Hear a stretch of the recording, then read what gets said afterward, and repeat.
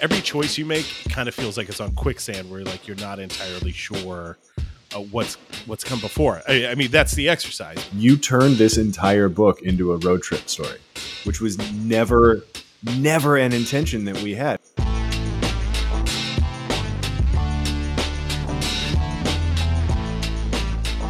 Hello and welcome, friends and acquaintances, equally to both, to Oh Shit Vampires, the Exquisite Corpse novella and podcast. I'm Clint Gage. I am Evan Gaustad. Evan, how's it coming with making sense of this this whole endeavor? Does it make sense to you? I think now that other people are writing it for us, yes. Mm-hmm. I think. Yeah, that was the goal, right? To farm out a lot of work to more talented friends. Exactly. Farm out the work, not come up with an outline, and let their ideas drive this vehicle. And so it's been, I mean, we're on the home stretch because you and I get to quit now and they have to do the writing. So writing, we wrote the first 4 chapters, of course, and then now we get to hand the keys to the Camaro that is this Exquisite Corpse to our very first writer, old friend, dear colleague, Michael Truly. Michael, thanks for being here, man. Yeah, no problem. My pleasure. This got real formal all of a sudden. It got real formal.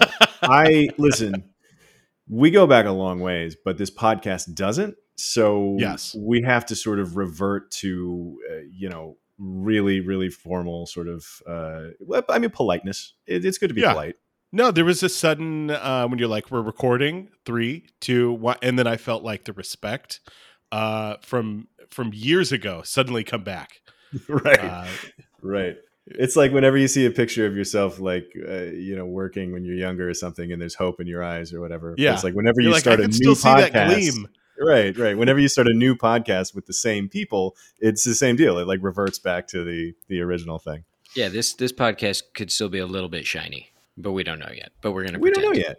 Yeah, this is so the reason that we're excited though, truly, is that not only were you the first person not named Clint and Evan to write a chapter, you're the first person to talk to us about writing that chapter. That's interesting because already I don't think I knew that going in to writing it. I didn't know. I don't think you guys told me who wrote before me, probably to protect your fragile egos. Yep. But that's interesting. Yeah, we were like, listen, if it sucks, we're not going to tell you it wasn't us. But that's always like, and then we just slowly walk out of the room. Yeah, like you kind of put something up anonymously because you're like, oh, I kind of feel better about that. But then people are extra savage about it, and you're like, oh, I should have told them it was me. They would have gone a little easier. Yeah, it's just nothing but you regretting taking part in this. I didn't know you were getting some jokers to write the chapters before me. I was hoping you'd have some talent coming into this. Did you farm this out to India? What is happening here? Did you write this AI yourself to create this bullshit? So did you guys interview yourselves for the first chapter, or it was. I'm hesitant to call it an interview of ourselves, but there was some self-reflection, I think. Yeah, right. It was the same. It was the same deal. We left it open-ended about who wrote what we wrote. Like, could have been us, but maybe not. So that we wouldn't get our feelings hurt. You really could have been somebody else. It's hard to remember. Yeah. Certainly hard to remember what I wrote and what Evan wrote, for sure. Oh, God, yeah. No, we lost that thread books ago. Years ago, yeah. Whole books ago. I just want to double down on the thanking of Michael, since we really, we had the idea for a book, and then we had the wild idea of like, what if instead of writing it, we made other people do it, but also made it tricky and weird. And truly, you were the first guy to take the bait and dive in and really, kind of make the whole thing happen. So I'm grateful. Oh, you're welcome. When you told me about it, I really thought it would be fun. Good, because that's my first question. Yeah, so that's my first question a good lead for you. If we can just get back to the formalities at hand here, my first question for you, sir, did you have fun? Yeah, I did have fun. I kind of said that like I didn't. Just kind of leave the listener hanging on for a moment. Sure. No, I appreciate building some drama moment to moment in the podcast. But, I appreciate it. Yeah, it's kind of a unique trick you kind of have to sort of give up some things. And knowing that you guys were going to go through and kind of do some of the more cohesive elements to tie stuff together, that was like, I think my biggest worry coming into it. It's like, well, you don't know like the full scope of the story beyond, did I even get the whole chapter? I don't think I did. It was just like a paragraph, right? You should have gotten a whole chapter previous to yours and the first line of your chapter. Yeah. Oh, weird. That's that was a So you got the whole chapter. It has been a while since we've done this. Which is I'm partially checking my notes. All I got was fucked up. That's all I had to write from. So if it was cohesive, chapter 4 fucked up. Chapter 5, go ahead, Truly. No, but it's really interesting because like you don't know how big certain elements are. Are they like throwaways, or how do they play into what's already taken place? And so it's an interesting exercise, I think, to kind of just not worry about that and just kind of like take what feels important to you, and keep running with the elements that you like, and sort of hope that there's like a cohesiveness that it continues and drives the story in some way. I think for me, like my initial worry was that it would get caught up in sort of two places. One would be that I would just kind of spin my wheels and not actually add anything or add any propulsion, or I would push too hard too fast. And of the two of those, I think I picked the second one, because I was like, I don't know.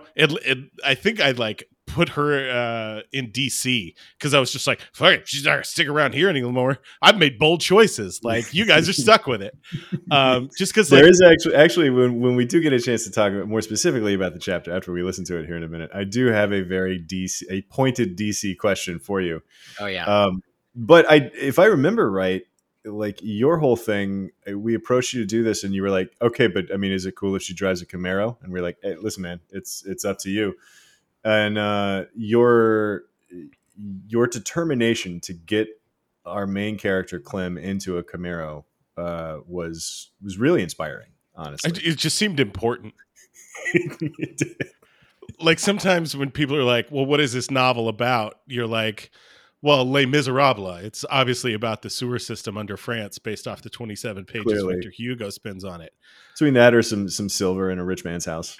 Yeah. So like this one, I was like, this is about a Camaro and the person who rides in it. It certainly could be. And I will say, like, I do think that it's funny to hear you mention all of this stuff, because like part of our goal going into this, and you being the first writer and first person to talk about it here too, is wonderful, because I think absolutely nailed our goal of keeping it so confusing for you guys and giving you so little to go on. Like, I think I had a lot of questions. If I remember, I hope you did, because we barely told you anything. Probably the but least. Like to get just a chapter ahead of yours, and then be saddled with the first line of a chapter. And some of the first lines that came in were really, I mean, they were really dick moves. And I think because it's kind of a trick to cut you off, because like someone's going to come after you, so it's like you can either set up the next writer for success, or you can kind of like sweep their legs out from under them, be like, hey, I just wrote this great chapter. Let's see you deal with this piece of shit, you fucking dick. Like, yeah, I don't know if I can swear on this podcast. Sure. I apologize. Oh, sure. The book's called "Oh Shit Vampires," so I think it's fine. Yeah, I think we'll be fine. Well, you put a hashtag and an exclamation point in there. It sure did. That's just so the Google Doc people won't come after us. But I do think, Evan, I want to say this was your first line. It was that we left for Truly. You're absolutely right. I remember writing which was. Instead of a go bag, I keep 2 oversized rain boots full of quarters and batteries in the trunk of my car. So what were you thinking? That felt real pulpy to me. Yeah, well, I was thinking that I didn't want to set up any sort of like forward movement for the plot. I just wanted to give a device. And so I gave one. And I don't know. I feel like we should maybe listen to the chapter now, so the people can see what Michael did with my first line.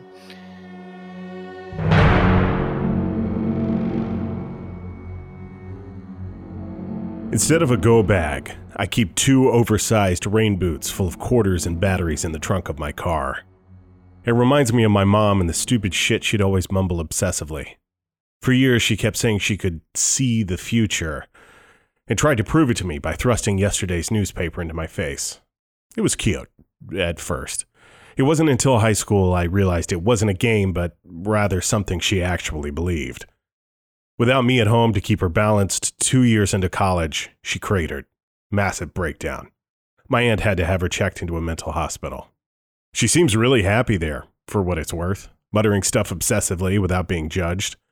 Clem, boots, batteries, change. It's something she's muttered for years now, like a sort of mantra. No matter how crazy, the repetition will make it slowly sink into you like a hypnotist suggesting sleep. The rain boots leave my sight as I slam the Camaro's trunk shut. That probably sounds cool until I tell you it's from 1987, which is the year I was born. I have to pay a guy to skirt the smog check to keep it on the road. It begs for a license plate that says Global Warm. GLBLWRM. If you've never driven an old car, there's a special realization that comes with driving a model from the year you were born. It's humbling. It's also a constant reminder that with better care and different circumstances, you might have both ended up cherry enough for some hot piece to writhe around on the hood. As a journalist, the metaphor is not lost on me. I shut the door and pop open my driver app to look for a fare. Sometimes, behind the wheel, I can let my mind wander. If nothing else, I might be able to get the vision of Kin's shredded neck out of my mind. A green dot blinks to life nearby, and I put the Camaro in drive. When I pull up, I see a familiar-looking man double-checking his app, probably disappointed with how old my car is. I'm not offended. Almost everyone does it. Clocking the age of my vehicle only briefly precedes the realization that they have to sit next to me, since I'm driving a 2-seater. Fortunately, I've got a 5 smiley rating, which usually alleviates my passengers' fears.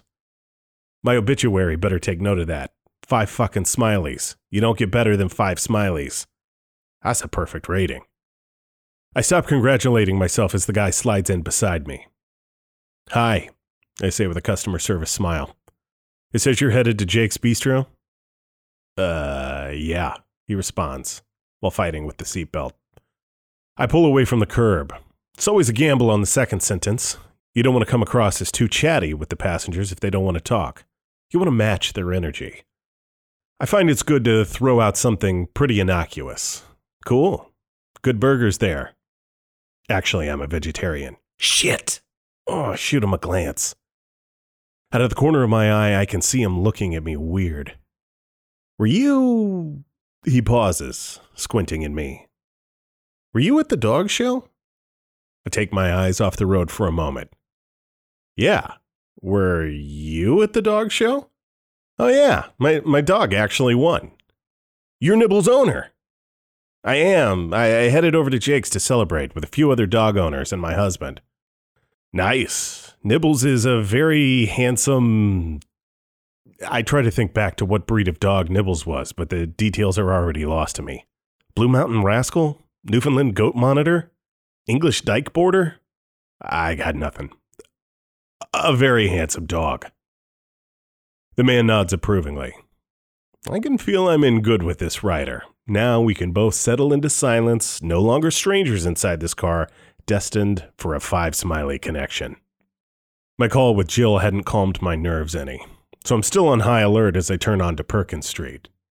Within seconds, I see them coming the other direction, down from the courthouse, brandishing makeshift signs and poster boards saying, "Right to Bite," and "Vam Pro," and "No more attacks on Drax."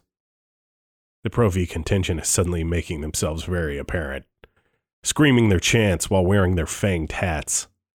They aren't vampires themselves, but idiots who supported pro-vampire policies and somehow oblivious to the fact these policies will result in them being hurt. Or worse. It isn't just bad taste for them to show up in the wake of Kin's murder. It's practically abetting.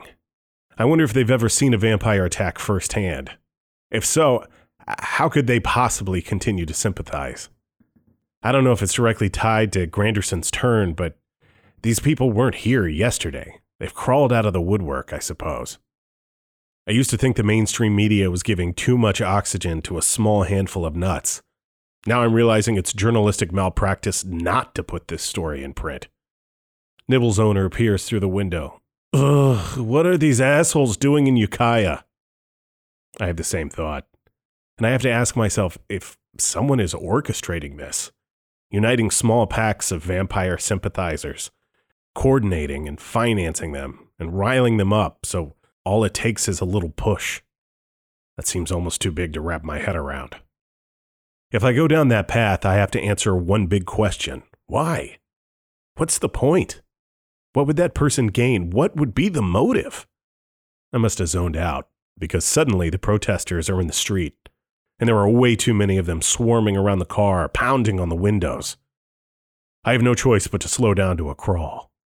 My mind takes a brief detour to my bank account, trying to size up if this will affect my rating. My passenger looks pissed. Thanks, gig economy. One lunatic starts clambering up onto my hood to hold their sign higher. I can see my passenger getting even more agitated. Just drive through them, he says, through gritted teeth.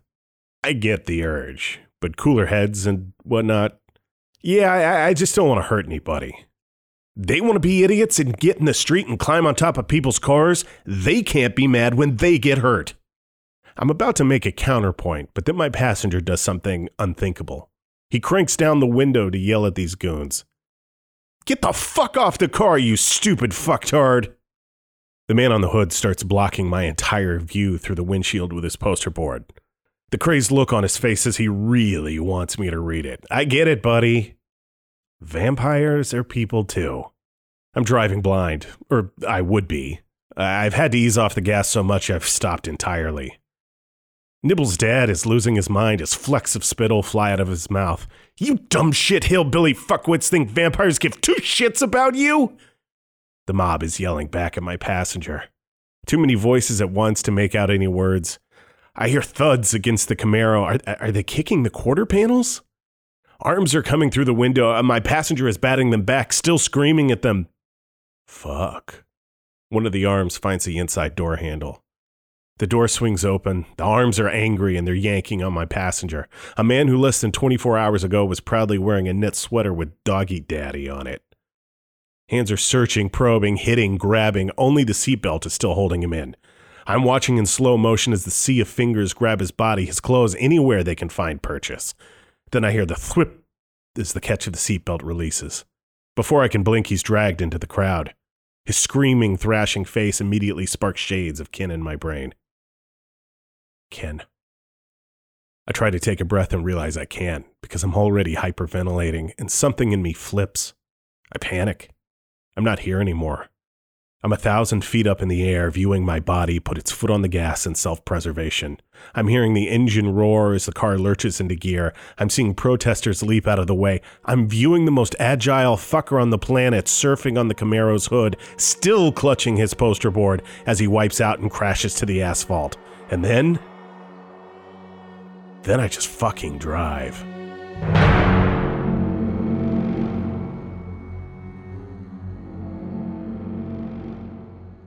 So there it is. Michael, why didn't you care about what I wrote so much? To me, it felt more like tone than anything that was super important. Yeah, and this is the part where you can behave as though you didn't know who wrote the previous chapter. Right. You don't know it was me. Pretend you don't know it was me. It just felt so pulpy, I think. Like real noir. Honestly, I came back to this expecting it to read more terse than I remembered it. Like I remembered it in my head as being very, very short sentences and just like real choppy, like I don't know, very Chuck Palahniuk. Yeah, like Chuck Palahniuk, or I'm trying to think of not Dark City. What is that Frank Miller graphic novel? Sin City. Sin City, thank you. I was like, City by the Bay. The dame walked in. She sat over there. She was still a dame. Yeah, it just feels like all those old like detective novels. This is in my opinion, sort of a like, hey, I'm going to give you something weird. See what the fuck you do with it. Yeah. Try this out, you dummy. Yeah. 100% that. I guarantee That's exactly what it was. right. It's 100. Yeah. Here's our grand experiment. Let's see how it plays out. Check us artists out. I don't know. So I think I took it as like real pulpy, and then I was like, well, she's got to like monologue, and this person that has to be like a little destroyed on the inside, something wrong in their like history. My first instinct was like, how do we explain that and unite those two ideas together? Which is like, how can this inform who they are as a person? Yeah, taking some goofy throwaway pulp like that and turning it into a character beat was fun. Mm-hmm. It's also weird because like you're throwing out like such a big character beat where like you're adding a character somewhere like to the canon. You don't know if they'll ever show up again or they'll ever be important. And it's like, well, have they already talked about the mother? Like, is the mother like? Did they just leave in like a scene 3 or what? So there's like a lot of every choice you make, it kind of feels like it's on quicksand where like you're not entirely sure what's come before. I mean, that's the exercise, but it's a little uneven, unsteady. Yeah. It's funny because we specifically set up this process to be able to like, since there was a theme and a moral of like, shitty people getting powerful in this country in bad ways that we wanted every writer to know about, and we wanted to not like get too lost. Clint and I gave ourselves the ability to go and fix stuff, but I don't think there was any like, well, we got to cut that section because that would give her 17 moms, and that just never really happened. I don't think so. I don't think I like had to doctor stuff, which is great. It makes me feel like we didn't cheat as much as we prepared ourselves to. So to answer your question, no, that mom was she was new, she was fresh, and then she got such like a fresh mom and a half, and we never heard from her again. You love to see it. So then, like what I mean, in terms of literally driving the plot forward, which is both a literal thing and a pun that I intended. Like making her an Uber driver with the 2-seater was also just such a fun, silly choice that said so much about her very early on. Love it.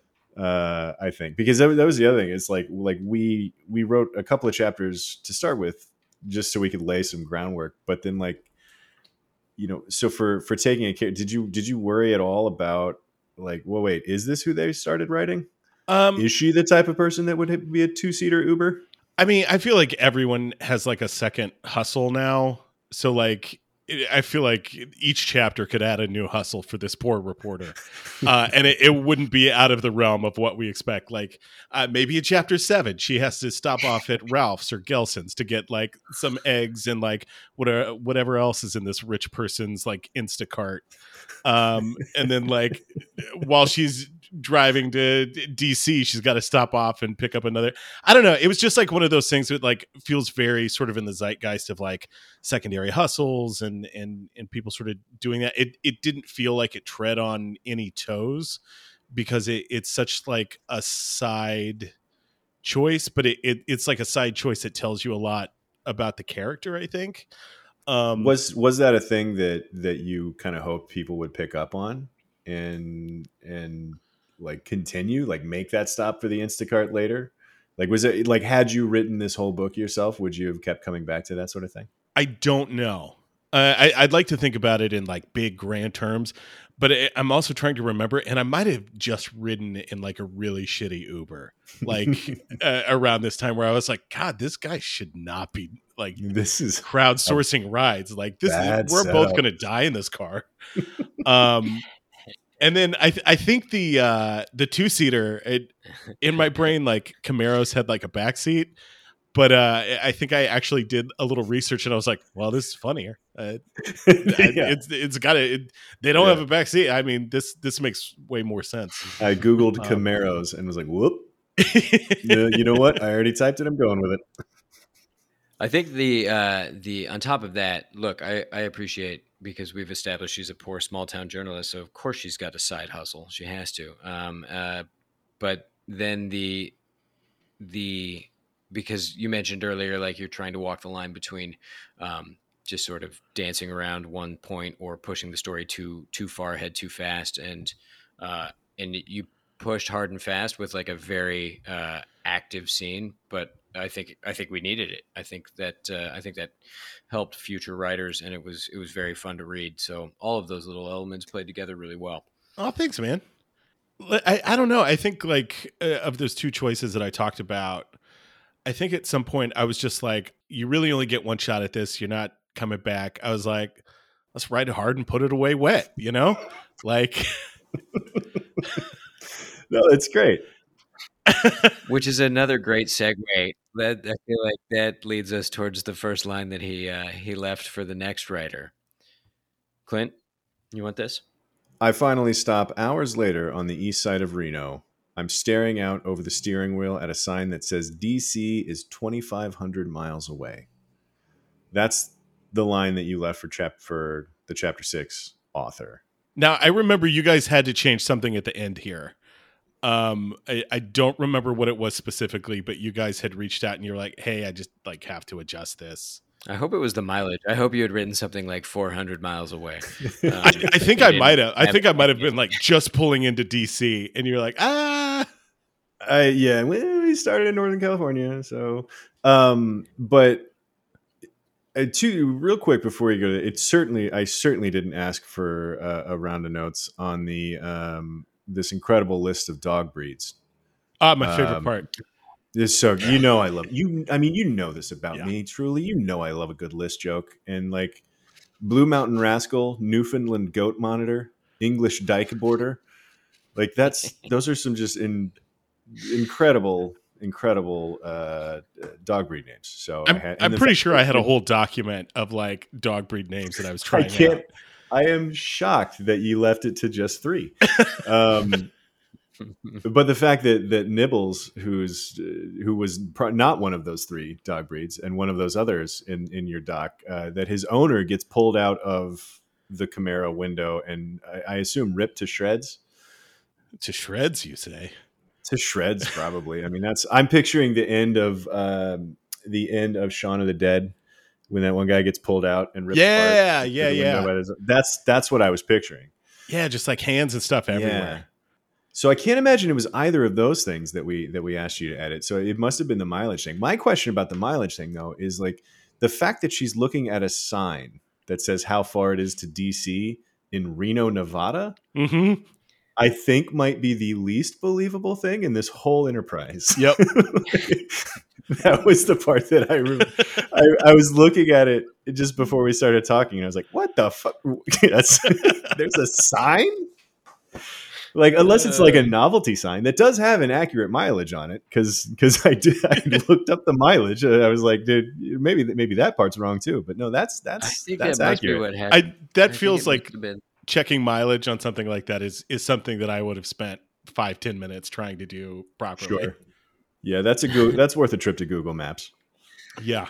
Did you have any high hopes for, aside from like the next author knowing how far it was from Reno to DC? Did you have big plans for them? Thoughts for where they might be able to take this?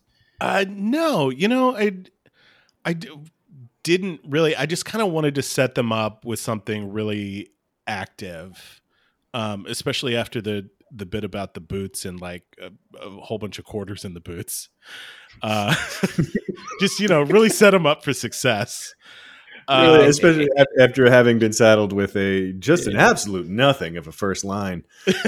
Yeah, you and I are cut from the same cloth, my friend. What I do legitimately love about it, the sign about DC aside, is like you turned this entire book into a road trip story, which was like never an intention that we had. And it's great. It turned out great, and it made it, in a lot of ways, it made it the whole process more episodic.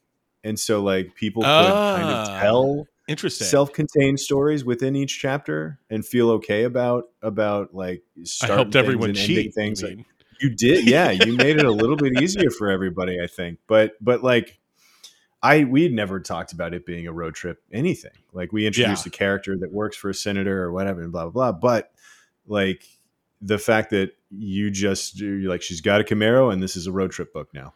was really kind of wonderful, especially like right out of the gate. I guess I have to turn this around. Like, you guys had the 4 chapters essentially in the beginning. Where did you think this might land?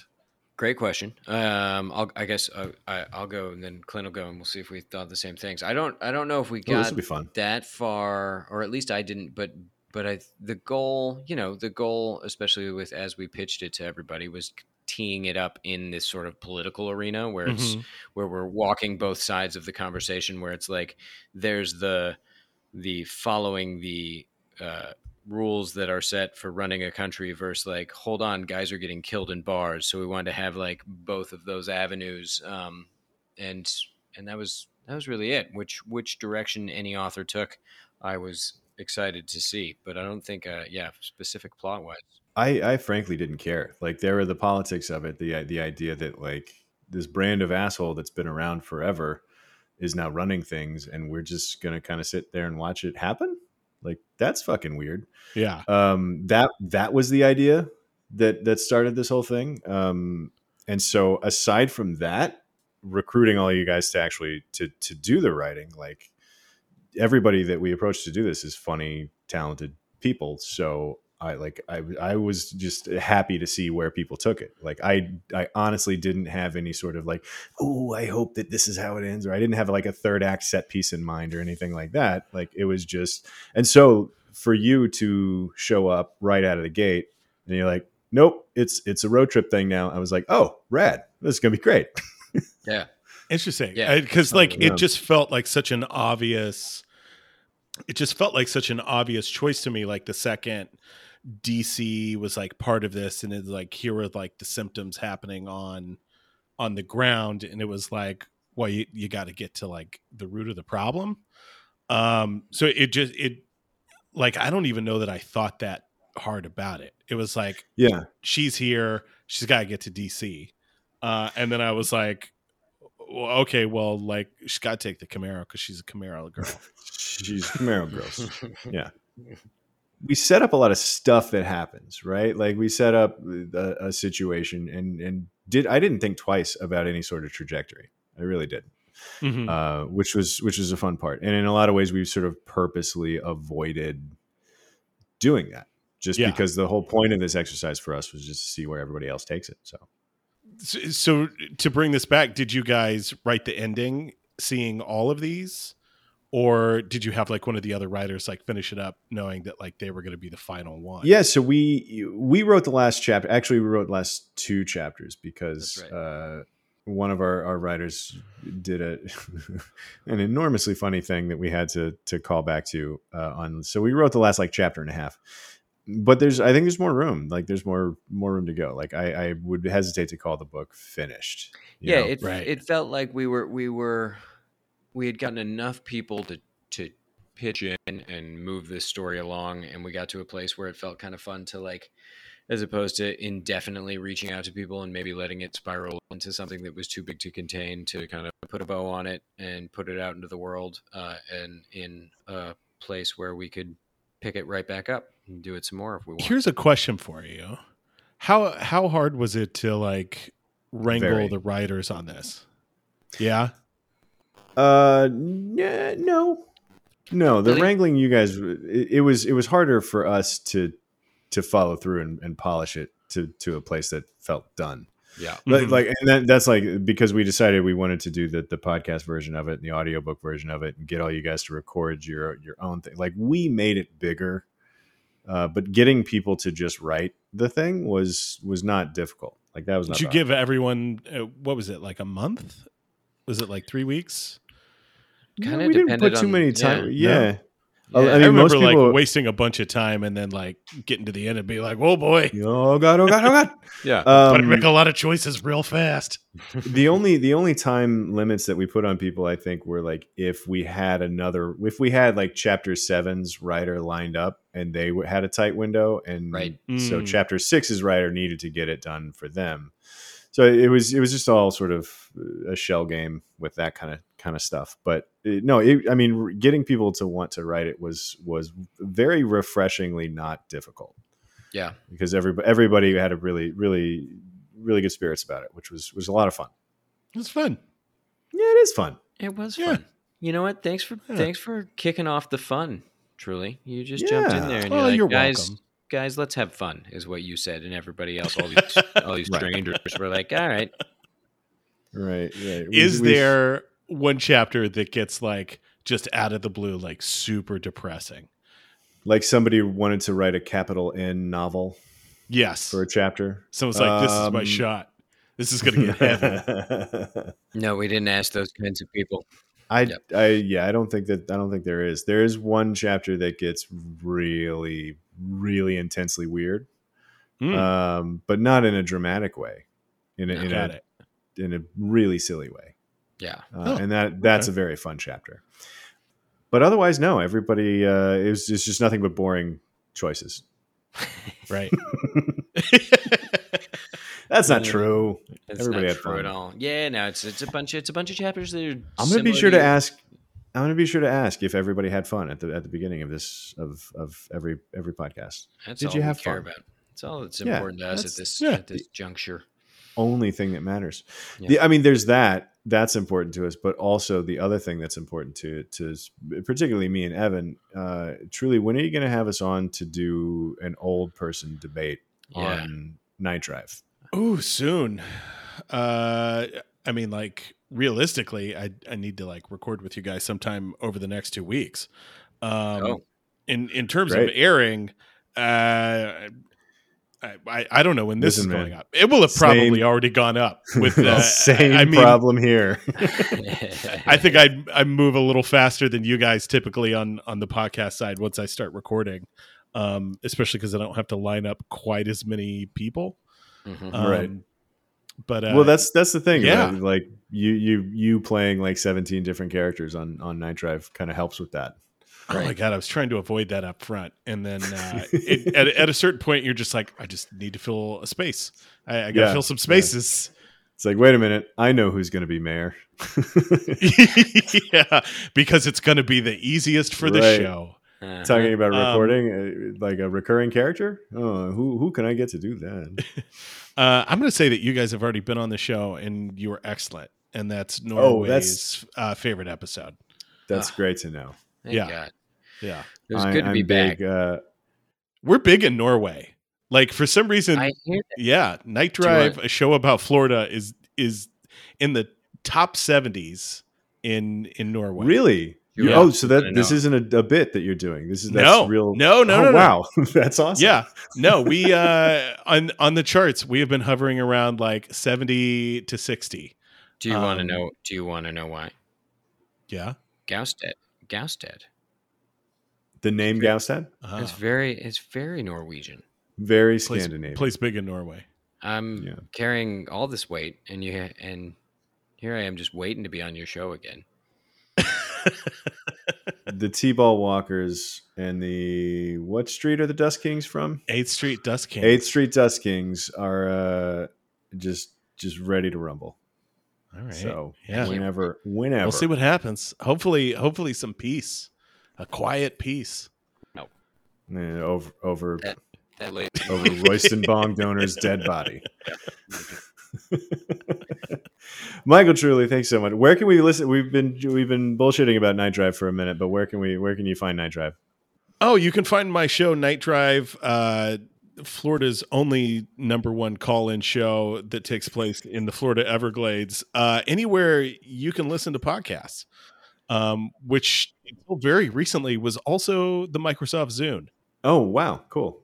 Yeah. I do think if anybody were to have multiple #1 anything, it would be Florida. Mm-hmm. Everybody's tied for both first and last in Florida. Yeah. It's like you look at two restaurants at the same time and they both have the best key lime pie. Mm-hmm. How's it possible? The state's #1 key lime pie. Somebody's got to be either a liar or just, full of themselves, I guess. Truly, thanks again, bud, for doing all of this. I had fun. Great. Yes. To circle back, to bookend this with the question, did you have fun? I did. Great. Perfect.